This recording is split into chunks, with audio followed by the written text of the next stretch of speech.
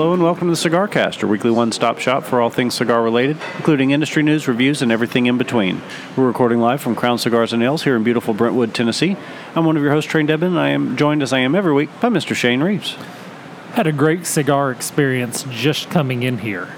Is there anything better than when you come into a cigar shop and you see somebody that you hadn't seen in a couple of months? And this is really the only time you would get to interact with them. And so before the show, I was sitting over there talking to a friend of ours that his wife is ill, so he's doing a lot of hospice care, and he gets to come here to kind of blow off steam. Yeah. And that's a great reason to smoke cigars. We'll talk about that a little bit in the future.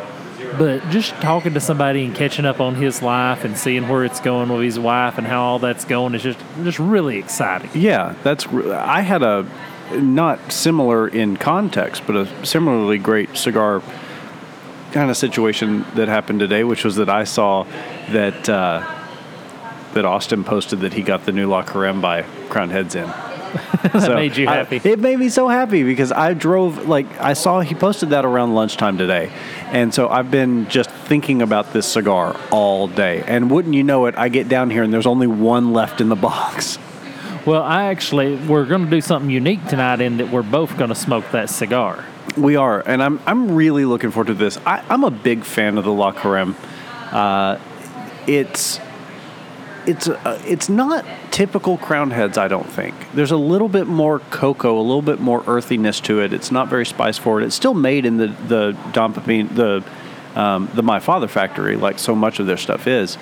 And it's a Belicoso, which I'm not usually a fan of, but it's a limited edition 2018 release. And the La Careme original was a box press. Yes, it's kind of a pseudo box press. It wasn't.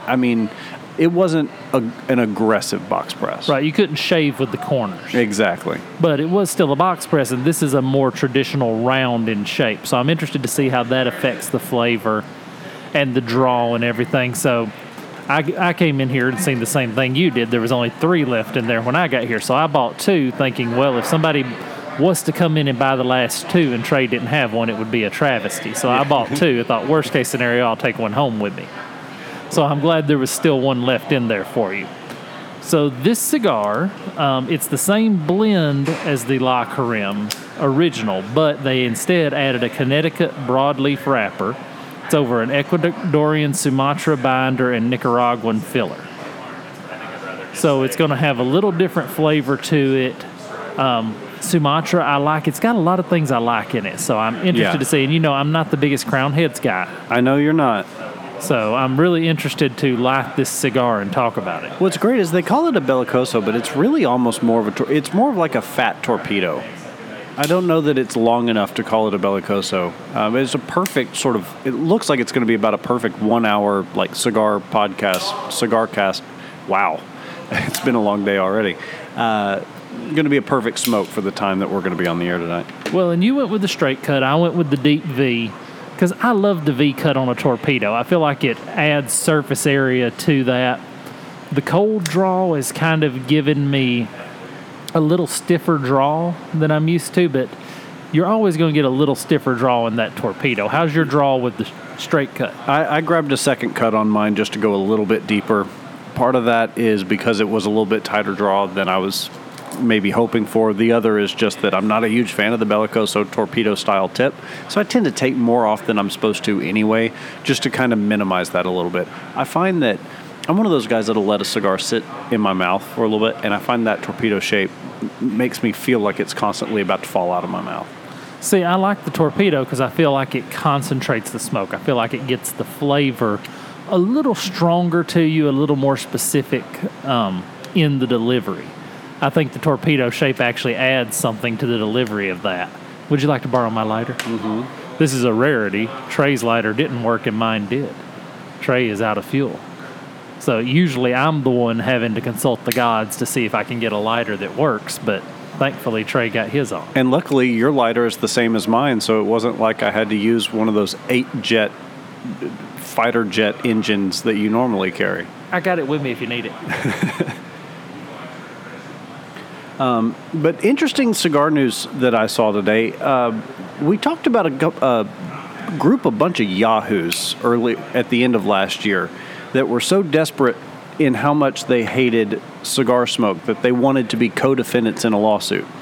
Well, now that same group of like 6 different organizations that were trying, they call themselves health groups, but they're really just busybodies if you ask me. American Academy of Pediatrics, American Cancer Society, Cancer Action Network, American Heart Association, American Lung Association, Campaign for Tobacco-Free Kids, and the Truth Initiative are now suing the FDA themselves. Yeah, the FDA is getting it from both sides in this deal, but I don't doubt that there's not something shady under the table going on with the FDA here, that the FDA has received so much negative feedback about wanting to make cigarettes and cigars and vaping all under the same category, that they're not they didn't encourage them to file this suit in order so it didn't look as one-sided. Yeah, I think there's probably something to be said for that.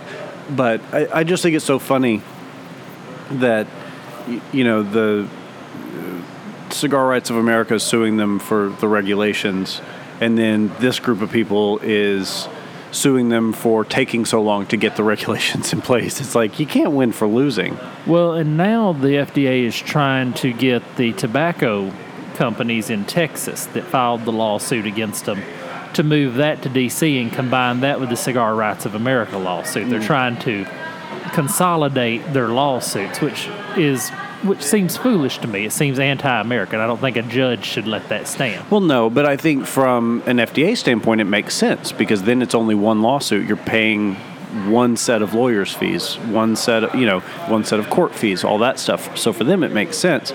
For a taxpayer, it kind of makes sense as well. But as someone who loves cigars and wants to see this lawsuit go through, I'd rather see it be dropped and the regulations be dropped ultimately. But I want the FDA to suffer. If we've got 2 or 3 different groups that can all afford to go after them and really make a stand that says, hey, we're not taking this lying down, then I'm all for it.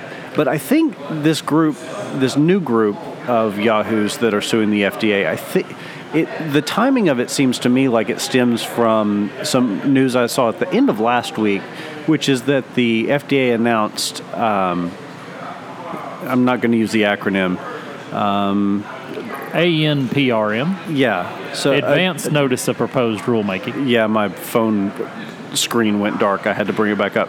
Yeah, so basically they're slowing down. They're kind of reevaluating whether or not cigars are going to stay in a language. And I see Scott Gottlieb's fingerprints on this. I think this is the first step. I don't think that they can just walk in and say, okay, give a premium cigar exemption and get it done. I think this is the first step. And I've already read, there was already a doctor, and I couldn't find the article again, that released his statement to the FDA about the health risks involved in cigar smoking. And his stance on it was there's no noticeable health risk associated with 2 cigars a day. Well, and that's what really the purpose of the AMPRM is focused on. So there's a couple of things I really like about this. Number one is that it's a formal document that kind of shows what they're going after on a particular issue. In this case, it's going to give both the public and the industry the ability to comment on it, on the potential changes. Now, it doesn't mean that those changes will take place, but it gives a little more transparency into the thing, which is always a good thing in my book. The other thing is that specifically what they're talking about in this that they released is a definition of premium cigar and whether or not premium cigars have different health impacts from non-premium cigars and use patterns and things like that. So it sounds like they're giving us an opportunity to say, we're not machine-made cigars. We're not cigarettes. We're not, this premium cigars are something in and of itself, and this is why we deserve that exemption. Well, it's like them trying to regulate rum and scotch using the same language. It just doesn't happen. Trying to regulate cigarettes and cigars in the same language is idiotic at best. Because the only thing they got in common is a little bit of tobacco in the case of a cigarette. Yeah, and the fact that you smoke them. Yeah. we're not going to spend a lot of time tonight talking about the FDA stuff because it does get so depressing to me. But I do think it bears mentioning that they do have this time. It's a 90-day period. It'll be over June 25th. I'm really interested. I'm going to start marking all of the different reports published that these people submit to the FDA because I think that'll be published.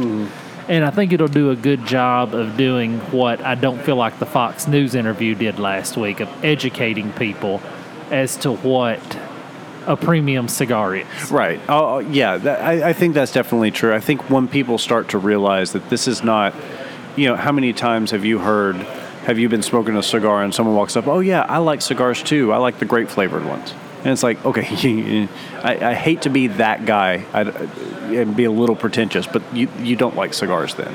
Yeah. And I think getting the general public to recognize there's a difference between the two will help us in a long way. But I don't necessarily want to beat that dead horse anymore. I just thought it was so funny that the same group of people that were saying, hey, we're on your side, we want to help you, are now like, well, no, we've got our sights on you now. Right. You're now part of the problem. Exactly. Well, and it's interesting because have you ever pulled up a cigar flavor wheel? And seen the amount of categories of flavors there are for cigar? I've got it up on my iPad, so I'm going to show it to you. And those at home, just Google cigar flavor wheel. There's about 7 main categories and about 50 subcategories inside of that. That's pretty cool. Of different flavors that you can elicit from a cigar. And that's something I think people don't understand, is the variety of flavor that you can have everything from honey to leather as part of your cigar flavors. And that's not the same as a flavored cigar as well. You're talking tasting notes like you would with wine or with bourbon or something like that. I especially like the section on the flavor wheel where it talks about non-flavor, harsh, dry, bitter. That was something that I talked about with the Music City, or with the Nashville series last week. Right. And I pulled up several different flavor wheels because I was interested when I kind of got on this kick today. And the only flavor wheel that really compares to what cigars flavors can range would be a wine flavor wheel. That makes sense. If you look at a scotch or a bourbon, or if you even look at cereals and different things like that, there's not quite the range of flavors. And it really says what an amazing plant tobacco is, that we can cultivate it and manipulate it to elicit so many different flavors. Oh, absolutely. Now, you can carry it too far, as we've pointed out on numerous occasions. You can say, nutty with hints of oak and leather and honey, and, you can carry it too far, but I do think it is amazing how many different, the sugars in tobacco, tobacco has sugar in it. Mm-hmm. And there's sugars and the tar and the nicotine and all the different aspects of what tobacco is come together to really just do something amazing. Well, yeah, and it's also, how the different blends come together, how the different processes come together, how the different sizes affect those things. There's so much that goes into it, and we will continue to talk ad nauseum about how complex and how much a work of art each cigar is. Now, also, well, first, what's your first inch of the cigar taste like to you? The La Careme 2018. It's definitely better than the regular release for my flavor, for my palate right now. I haven't gotten I don't have a lot of tasting notes on it just yet. The draw is a little stiffer than I would really prefer. And I know it must be quite a bit away from you because you like a lighter draw even than I do. Yeah, it's a little stiffer draw, and I don't believe it's got warmed up enough. I can still touch right toward the end of my cigar, and I don't think there's enough heat transferred through the cigar yet to really unlock it. Yeah. Initially, I've not got a lot out of it, but I think it's going to develop if the draw loosens up. But that was with the regular release of the La Careme, I get that on every one of them I smoke. I actually had one recently. I hadn't touched it in a while, and I picked one up, and that was one of the things I noticed about it is when you first light it up, it's really light, really airy, kind of almost floral. It really doesn't pack a whole lot of a punch, but it develops through the length of that cigar. So I'm interested with a little bit bigger ring gauge but shorter platform if this develops a little quicker, or kind of how it transitions into the second, third. Well, and I'll speak for a moment about the construction. You can see this thing is burning even. I mean, you could take a laser level and put across the end of my ash on this. The wrapper's holding together well. The construction seems to be of superior quality. Yeah. And I got to bow to Crown Heads. It's a La Careme, it's a special edition, and it's $11. Yeah, exactly. I mean, who else is doing a limited edition cigar for that price right now? Yeah, I mean, I will definitely give Crown Heads, and I don't want anybody out there to think I don't like Crown Heads. I would love if everything they did I loved. Mm-hmm. They're a local company to here. There's some guys doing it right. They've got a great company philosophy, and they're producing things. I really enjoy everything they do. Their cigars have not impressed me yet. I like the Waltz. I like the Rose. Yeah. But I'm not a Crown Heads hater by any phrase. But they still got a lot to prove to me. Well, it took me a while to get there. It wasn't until the Waltz came out that I really got to that point with them. You know, the Headley Grange when it first came out, and the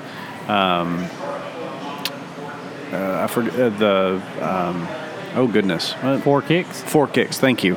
I was not terribly impressed by those when that was pretty much the linchpin of their line. But as they've developed, as they've grown that partnership with My Father Cigars, I've really started to enjoy. It seemed like the first batch of Four Kicks burned so quick. I would get those, and it would be a 30-minute smoke. Yeah. And that actually caused me to stop smoking them for a little while, because you know me, I'm pretty much try to be a one cigar a night guy. I try not to smoke multiple cigars in a night. And to have one that just burns for 30 minutes kind of loses the feel for me. Yeah, absolutely. And if y'all are picking up any background noise, it's because the old dudes in the corner are deaf in this store, apparently. They are turning the closed captioning on. Oh, no, he was turning it off. Never mind. Okay. Well, apparently they need to catch up on their politics and want everyone listening to as well. All right. Well, speaking of politics, I actually brought some other news in. I don't know if you saw this. There's a Georgia bill right now that's seeking to raise cigar taxes. Now, this is something that hits me really close to home.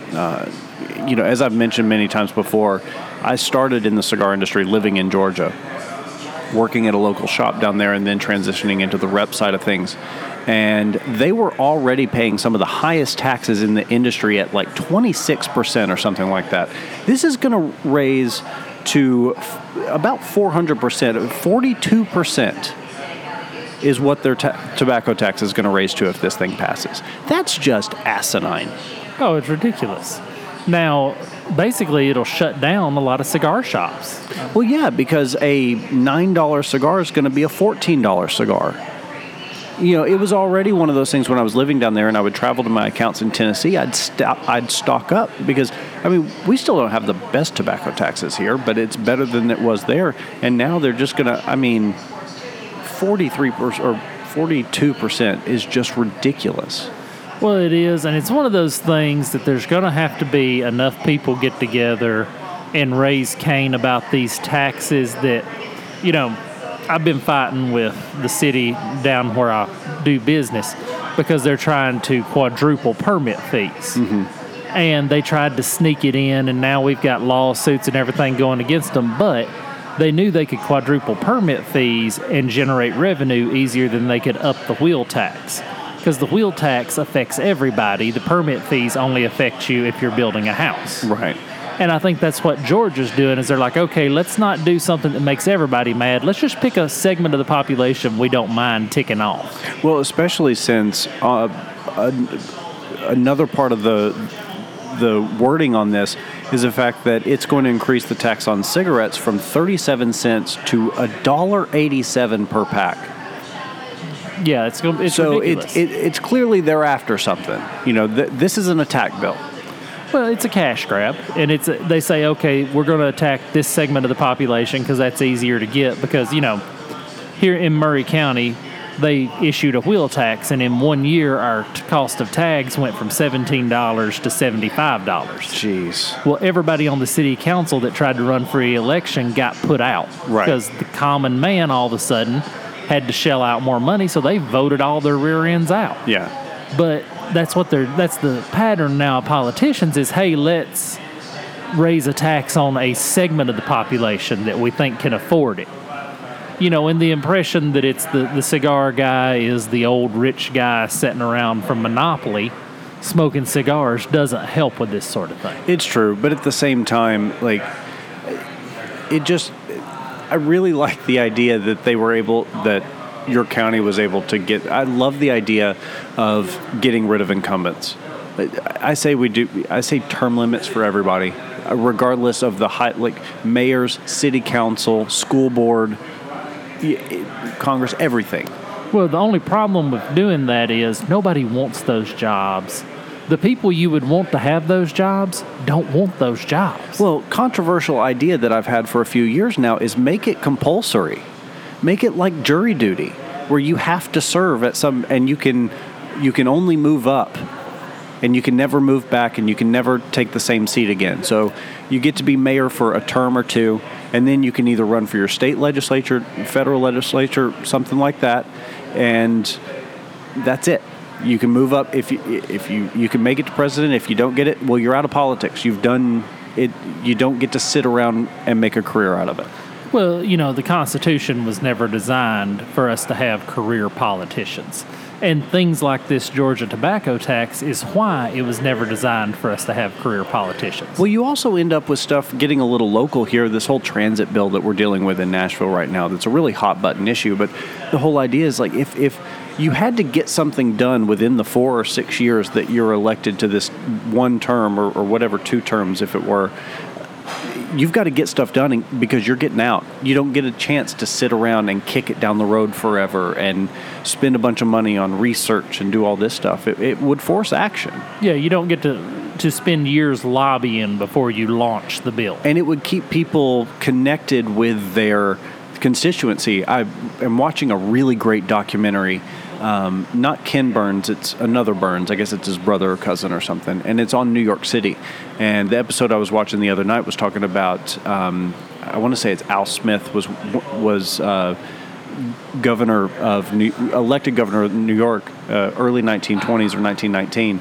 And he was an Irish immigrant. Grew up in the 4th Ward, like down in the shadow of the Brooklyn Bridge, like really impoverished. But he was a true blue immigrant that was elected to governor, and how it really changed the face of politics in New York, in that whole state, for a very long time, because it was one of them. It was one of the people and he actually got a lot accomplished by saying it's not about us, it's about them. And I think we need to get back to that in politics. Well, politics is like professional wrestling. I'm curious to see how this goes. As everything in my life, I tie it back to professional wrestling. The greatest gimmicks, the greatest characters are built off of something people can identify with. It's built off of the guy who the boss keeps putting in bad positions, who the boss keeps trying to hold down, and who fights his way out of it and comes back. One of the greatest gimmicks ever, the Steve Austin gimmick. Steve Austin was the common man, the common worker, railing against management, Vince McMahon. Mm-hmm. And they made big money with that gimmick because everybody identified with who Steve Austin is. Hey, I'm not going to let you tell me what to do. Right. And politics works the same way. You've got to have candidates that people identify with. It can't be, Al Gore's of the world. Well, how many times have you heard people say, I'm voting on this guy because he seems like the kind of guy I could have a beer with? Exactly. Like that's what people respond to, because it's what people relate to. But enough about politics. Let's talk about something fun. So Drew Estate this week. First, I would like to commend Drew Estate for doing something really intelligent. They released all their barn smoker dates at the same time and put all the tickets on sale at the same time. That is pretty smart. Well, it does a couple of things, because the Kentucky barn smoker would sell out in an hour. And the Florida barn smoker may have tickets for a long time because it's a little further to get down there. Kentucky barn smoker is so centrally located and all. And this year they even added a barn smoker. So this year there's going to be 5 barn smokers. There's going to be the Florida, the Pennsylvania, Connecticut, Kentucky, and the Louisiana barn smoker. And they released all the tickets at the same time. Got mine yesterday on the pre-sale. Drew Diplomat members. It's a good reason to be a Diplomat member, is they'll give you 30-minute head start on everybody else snagging your tickets. That is pretty nice. But the releasing all of them at the same time makes it so easy to kind of plan your year and say, okay, I want to go to 2 this year and I want to go to 2 I hadn't been to. So I'll go ahead and buy these tickets and start making my plans instead of having to wait and say, I can't buy the... And then they're like a couple weeks apart, so you can't take time off work that close together, and then you miss it or something like that.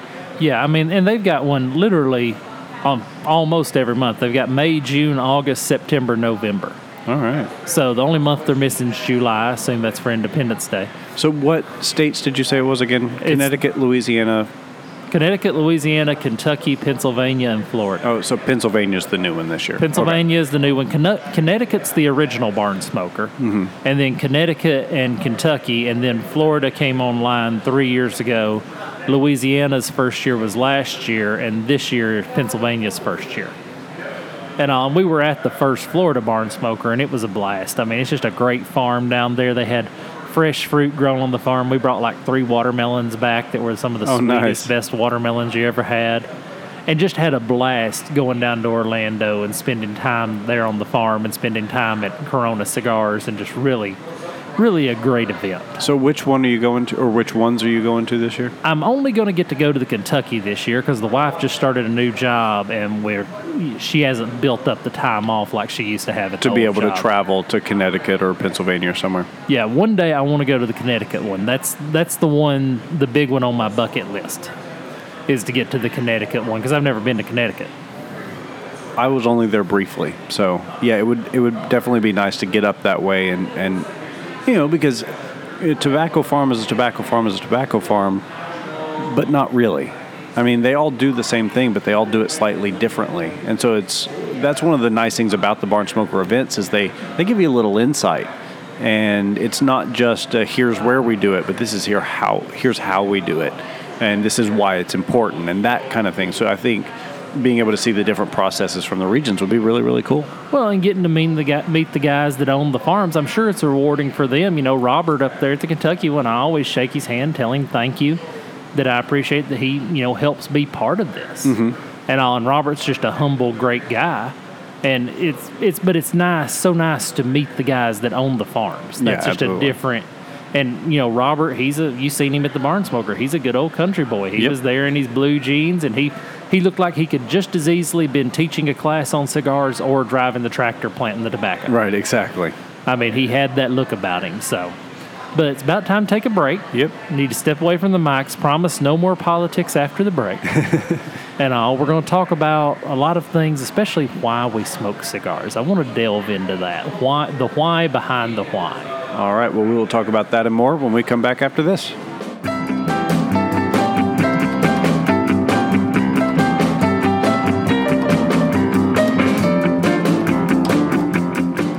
Trae here with this week's Cigar Under $8. Want to talk again about the Charter Oak. I'm joined this week by Allie, and you said this is probably your favorite cigar under $8. Is that right? Absolutely. It's actually one of my top 3 cigars that we have in the humidor, but it's definitely the number 1 that's going to be under $8. So one of the things that I really love about this cigar is that it's got a broadleaf wrapper, so it brings a lot of flavor to the party. And interestingly, it uses an Indonesian filler as well. So it's kind of some unique flavors that you're not expecting in any cigar, much less one at this price point. What is it about the cigar that you like so much? So it's been the first cigar that's had like an oil and leather to it that I've been able to enjoy. It's not overpowering for me. It's what I call my homework stick. And so when I'm sitting here with my laptop doing homework for school, it's the one that I can keep picking up, and it keeps pulling back to my palate, and I just really enjoy smoking it, and it doesn't send me on my butt. It's not too heavy. Yeah. And one of the great things is it burns so evenly and so slowly. If it does go out, you relight it. I don't notice any diminishment of flavor or quality when that happens. Yeah, absolutely. It's one of those that you can just keep relighting, and I never notice that it's even been relit. It's not one of those that I worry about having to put down or anything like that. I can sit there and take an exam, spend an hour doing that and pick it back up, and it hasn't changed at all. Excellent. And I think it's about, $6.50 for the big one? Yeah, absolutely. Yeah, so it's well under, you can almost get 2 for under 8. Mm-hmm.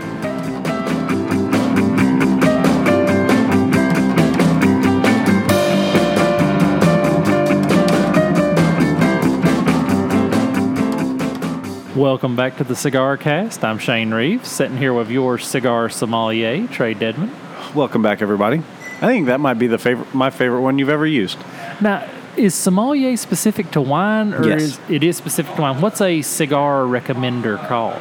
An aficionado, I guess? Is it aficionado? See, aficionado to me doesn't imply, it implies that they smoke. It don't necessarily imply they know what they're smoking. Well, but I feel like if someone is either self-described or described as a cigar aficionado, you can probably bring whatever questions you have to them, and they'll be able to.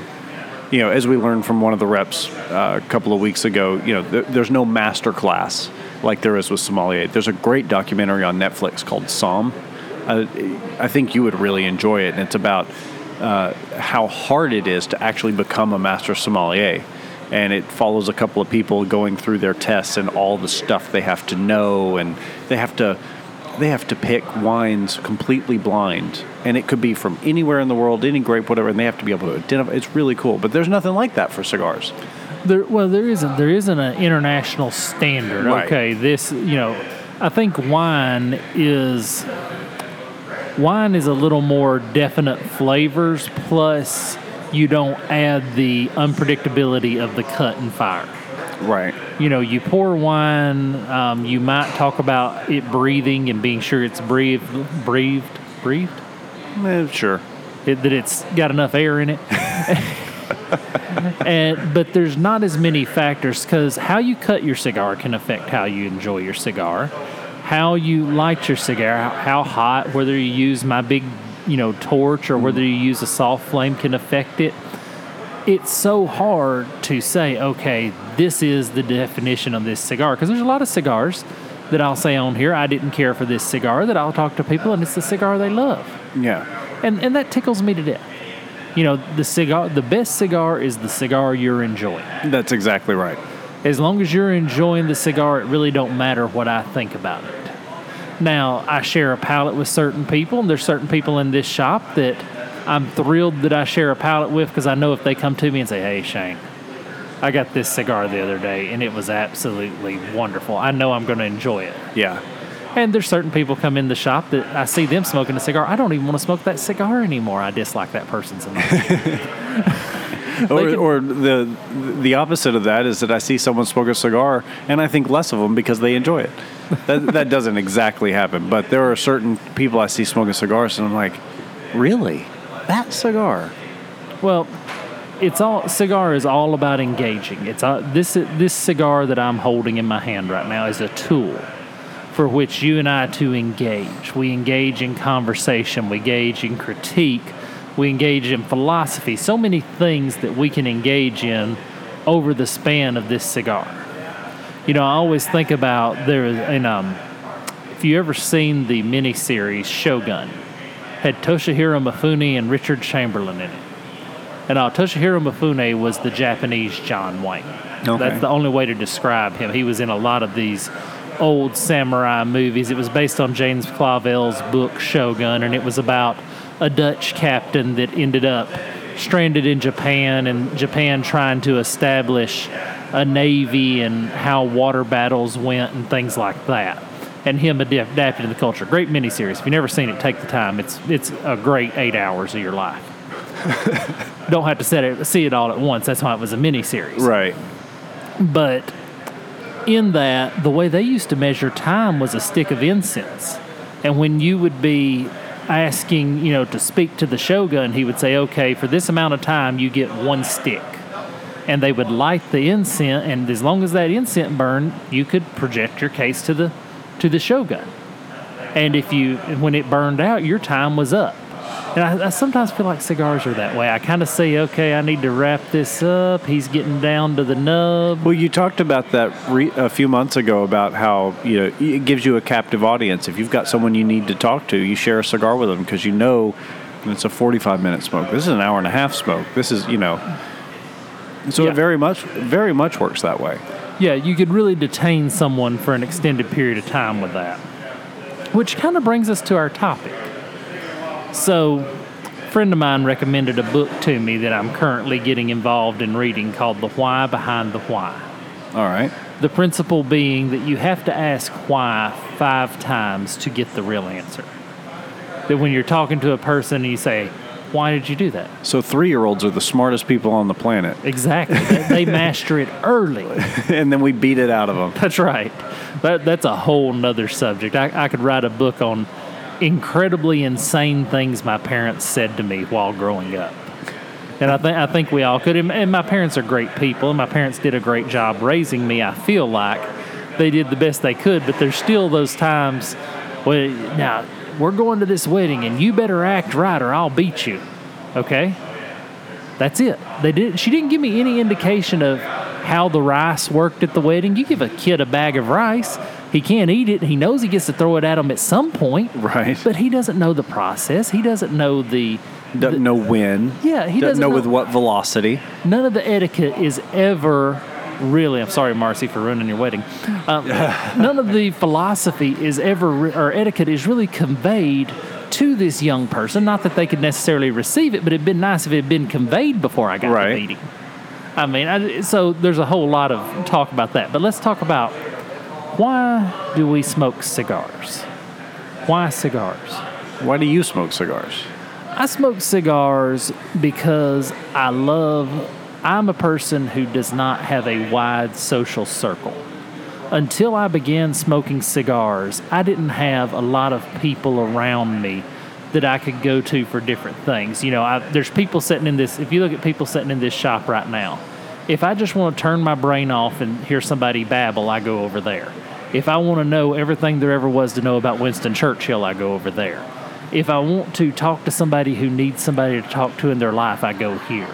There's so many, the social circle, I think, is bigger for me than the cigar.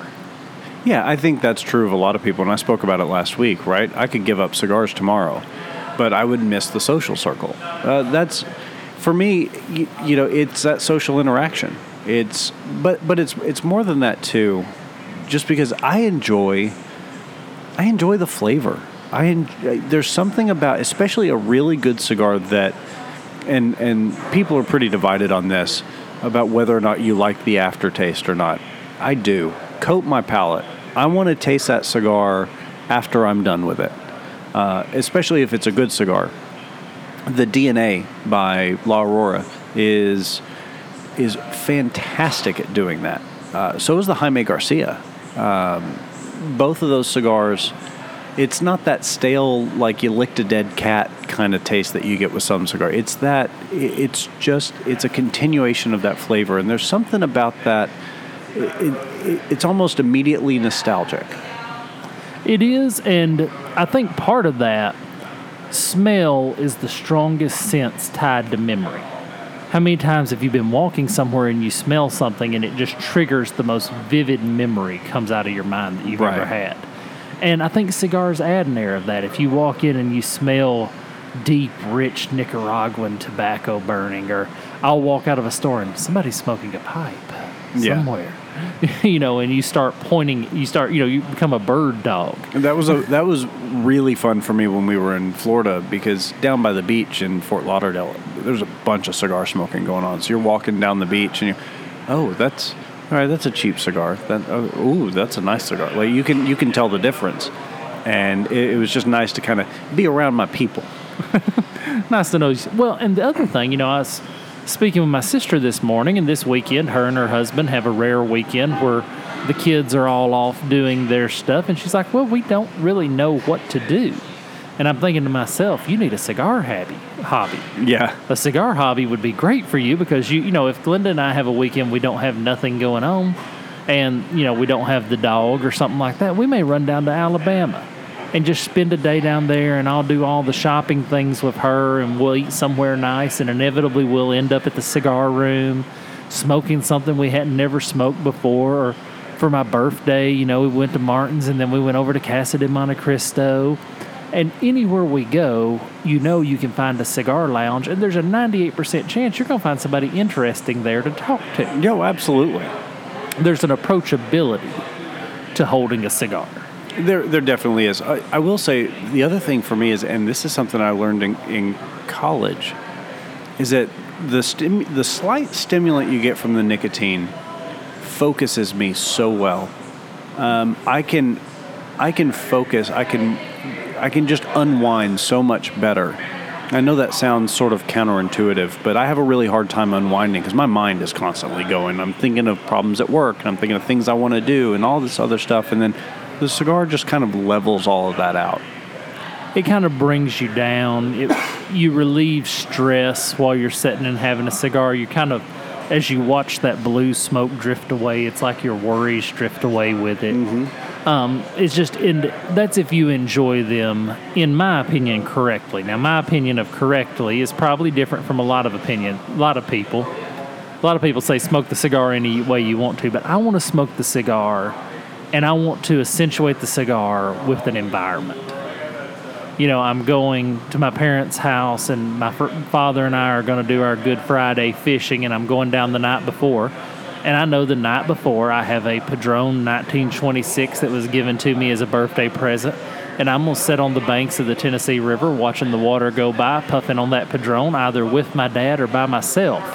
But the environment will add to that wonderful cigar and that wonderful flavor. And I like that, for me, sometimes the lack of an environment is the best environment. You know, I smoke on my balcony all the time.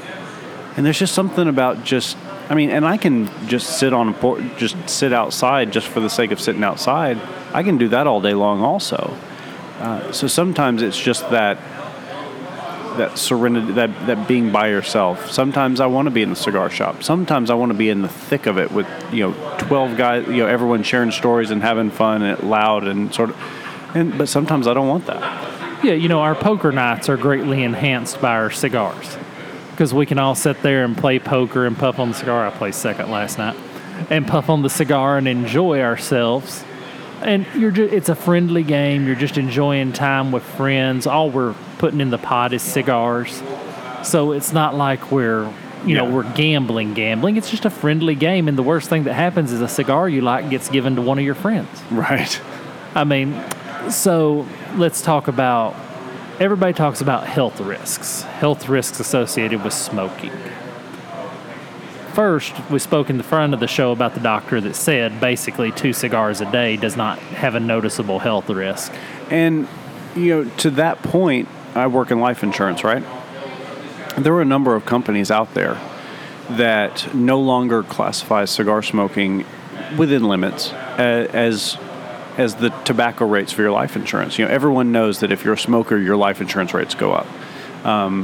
What a lot of people don't realize is that all of those rates are fixed. It's not like they can give you a discount or charge you more. It's all like if you fall into this category, it's this price for everybody that falls in this category. So, but with cigar smokers, it's some companies it's 1 a week, some it's 1 a month. But if you're not smoking any more than that, you get the same as if you didn't smoke at all. And I think of all the places where they would gouge you if there were significant health risk or implications, then life insurance is where you would see it. And the fact that you don't, I think, is very, very telling. Well, I spoke earlier. My wife just changed jobs, and we were filling out our health insurance of her new job, and we did fall. It didn't have a cigar exemption.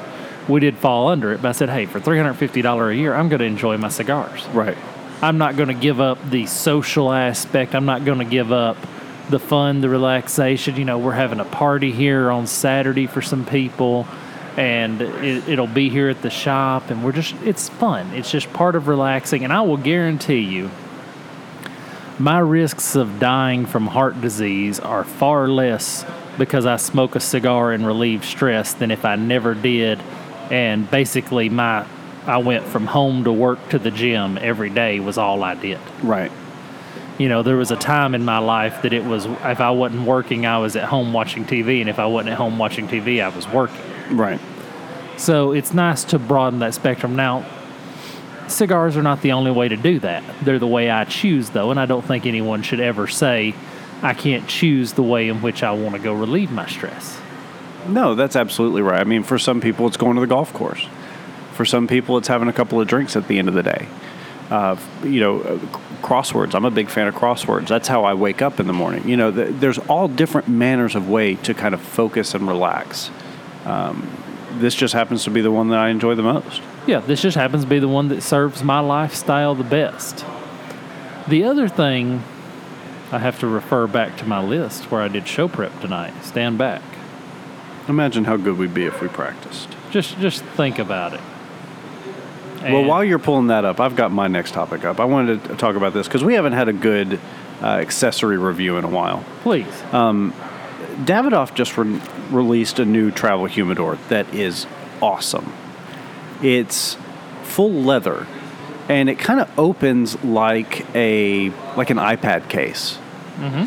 So there's no zippers, there's no buckles or anything. It folds in on itself using magnets, and just like everything Davidoff does, their attention to design is spectacular. The one that I've got in this article is kind of a ruby red kind of color on the outside, and then just a beautiful beige suede on the inside.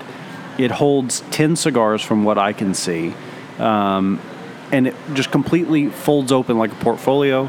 It's got a little rack that you can actually set the cigars in, and everything just kind of folds in on top of it. The thing is gorgeous.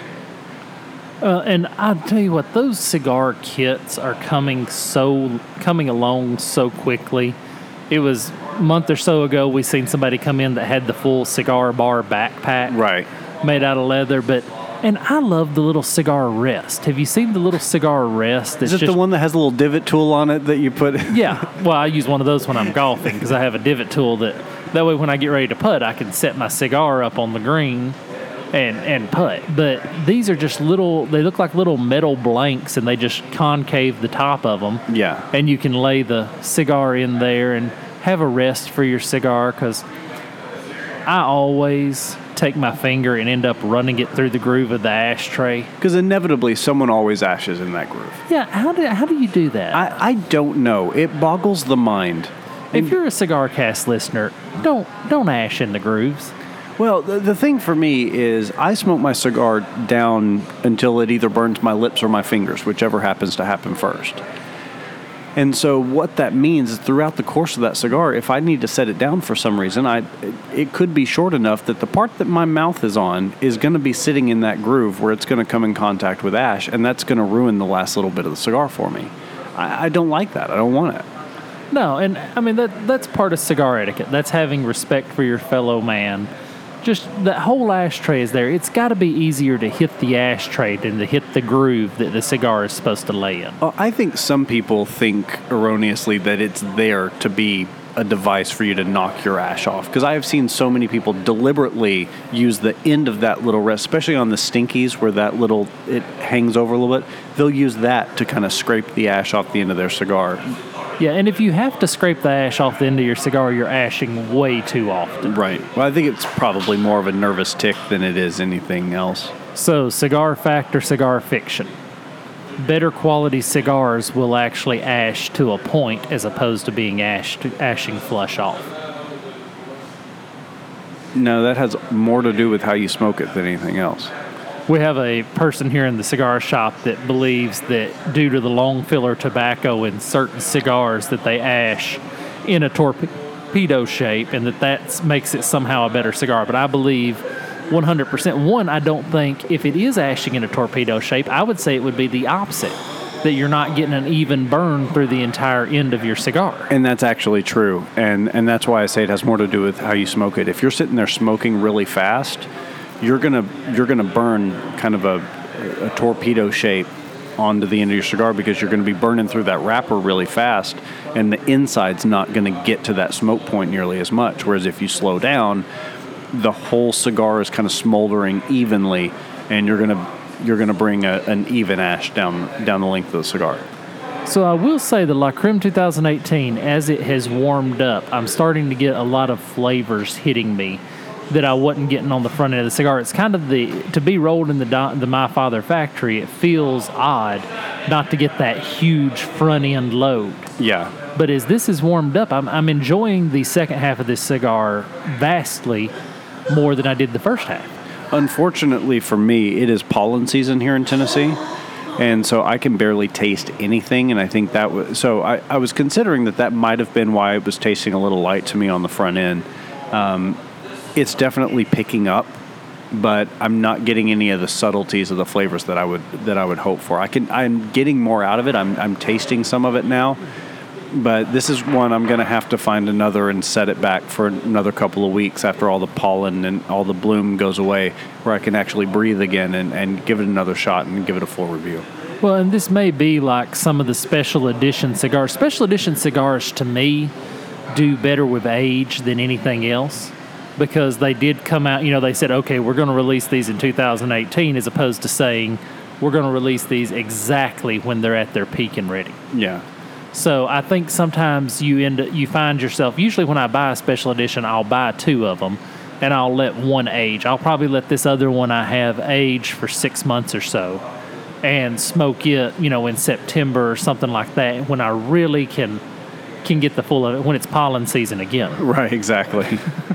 And for those of y'all that don't live in Tennessee, this time of year I wash my truck twice a week just to get the pollen off of it. Yeah, and this marks the 2 weeks that I won't be able to breathe, and I'll be lucky if I keep my voice through the whole thing. One thing I just noticed, going back to that little travel humidor, just wanted to button this on. What I didn't realize the first time I read through this article, there's actually 4 versions. I was looking at the leather one, which retails for $350, which is expensive.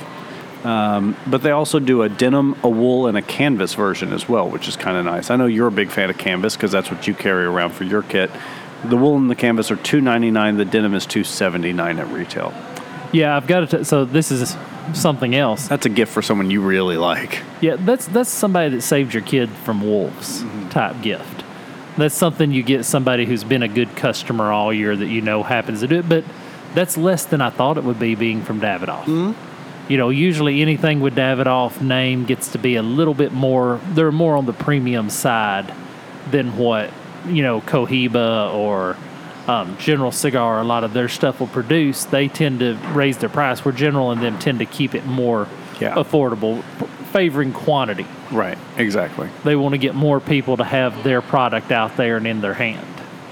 And all. And General Cigar, I've got to say, if we were doing an awards for companies that have really come along, General Cigar has done an outstanding job the last 2 years of bringing their company up. They really have. They're really doing a lot of innovative things right now, and they're really changing the way people see their brand. Speaking of which, something that they announced this week, or I think it came out today actually, is that they've officially started shipping the Inspirato Reds that Sean Hardiman was talking about, which is awesome. I'm really looking forward to getting my hands on one of these. Basically, it's 12-year-old fillers from Ometepe, and then 5-year-old filler from Esteli, 10-year-old tobacco from the Yamastran Valley in Honduras, Jalapa binder, Nicaraguan and Ecuadorian Habano Ligero wrapper. Like, there's just so much going on with this cigar that I can't keep it straight, but it keeps me so interested. That's another great thing about being a cigar guy, is you get to look forward. I looked forward to the Romeo San Andreas from the day they announced it. I couldn't wait to get my hands on that cigar. And I still haven't been able to. I'll have to bring you one, because the Inspirato Red is it's one of those I can't wait to get my hands on. Well, and how about this? The Robusto is going to retail for $649, the Toro for $699, and the Gigantes, which is 6x60, is retailing for $749. See, that's great cigar under $8. Great stick. I think it's going to be good. I like the orange. They have the orange here, and I smoke one of them from time to time. Especially, it seems like that's one that gets thrown in the poker pot a lot. That and Brick House. We've had a big run of Brick House in the poker game. Are Brick House still fit the criteria to be a poker buy-in? So the Brick House is kind of like the Charter Oak for me.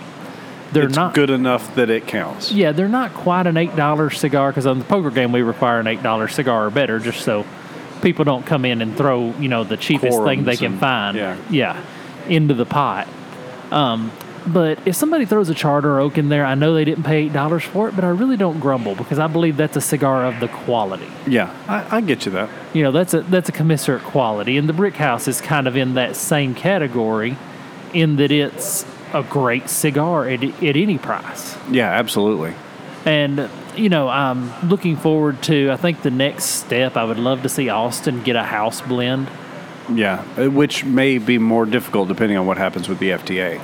See, and that's another thing. We said we weren't going to talk about politics, but I don't want to see house blends go away. That guy in Las Vegas on West Sahara that rolls his own cigars there at Enfuego Cigars. Yeah. I don't want to see that go away. That is so nice. You're in Las Vegas, you're at a destination, and you want to stop gambling for a little while to go have a cigar, and there's somebody handcrafting them in the back. Yeah, well, there's one of my favorite cigar shops in Dallas is called City Cigar right there on 75, and most of what they do is hand-rolled in-house. Maybe not most. It was, 10, 12 years ago. Nowadays, they've got a pretty good selection of mass label stuff, but they've got a guy that comes in and rolls every day, and their stuff is some of the best that I've ever had. Well, luckily, it's been around long enough. I think they'll be safe, but yeah, you just hate to see the house blends go away. And the house blend, so the beauty of the house blend is the owner commits to a certain number of those cigars. And usually when he commits to buy that many of that cigar, you can actually pick up a bundle of house blend cheaper than anything else in the humidor. Yeah. So it's a great opportunity for the consumer to get a really good cigar at a really reasonable price. Absolutely. It's also a great way to introduce new smokers, right? Because a house blend's always going to be about medium. It's never going to be a full-bodied. It's very rarely going to be super mild. But if you're introducing someone to cigars for the first time, you can say, come down to my shop. This is the shop cigar. And then it makes it, I think it's just a great way to kind of introduce people, because all of a sudden you immediately feel part of the fraternity because you're smoking something that is specific to this environment. Well, a friend of ours that owns a cigar shop down in Tuscaloosa, he had a wedding this weekend, and he actually had Opus X wedding cigars with a label on them that said him and his wife's name in the year they were married. Oh, wow. And I mean, that's almost too good to smoke. Yeah, exactly. You almost want to put that in a case and hang it on your wall, because that's a rare. I'm sure there's not many Opus X wedding editions I'd imagine come out not. and all. And they had a great time. A friend of ours was down there, and he was telling me about the wedding, and nobody parties like a cigar guy. That's usually true. I mean, it was a great wedding. It was a great party, and again, part of being the cigar culture, he got to be surrounded by all of his friends that smoke great cigars and get married. Yeah, how about that? Well, on that, I think it's time we wrap this show up. Sounds like a good plan to me. I want to remind everybody that you can get a hold of us by emailing us at info@thecigarcast.com. We're on Facebook.com/thecigarcast, Instagram and Twitter @The CigarCast. And something that we don't talk about very much, if you're listening to us on iTunes, Google Play, or wherever you find this podcast, we'd love if you would go and give us a rating. That helps other people find the CigarCast. It helps us stay connected. So if you've got the opportunity, the show's over, you've got nothing else to do, you've still got 15 minutes of cigar left, head on over to your podcast platform and just give us a quick little review. Well, everybody have a great weekend and have a good cigar and think well of us.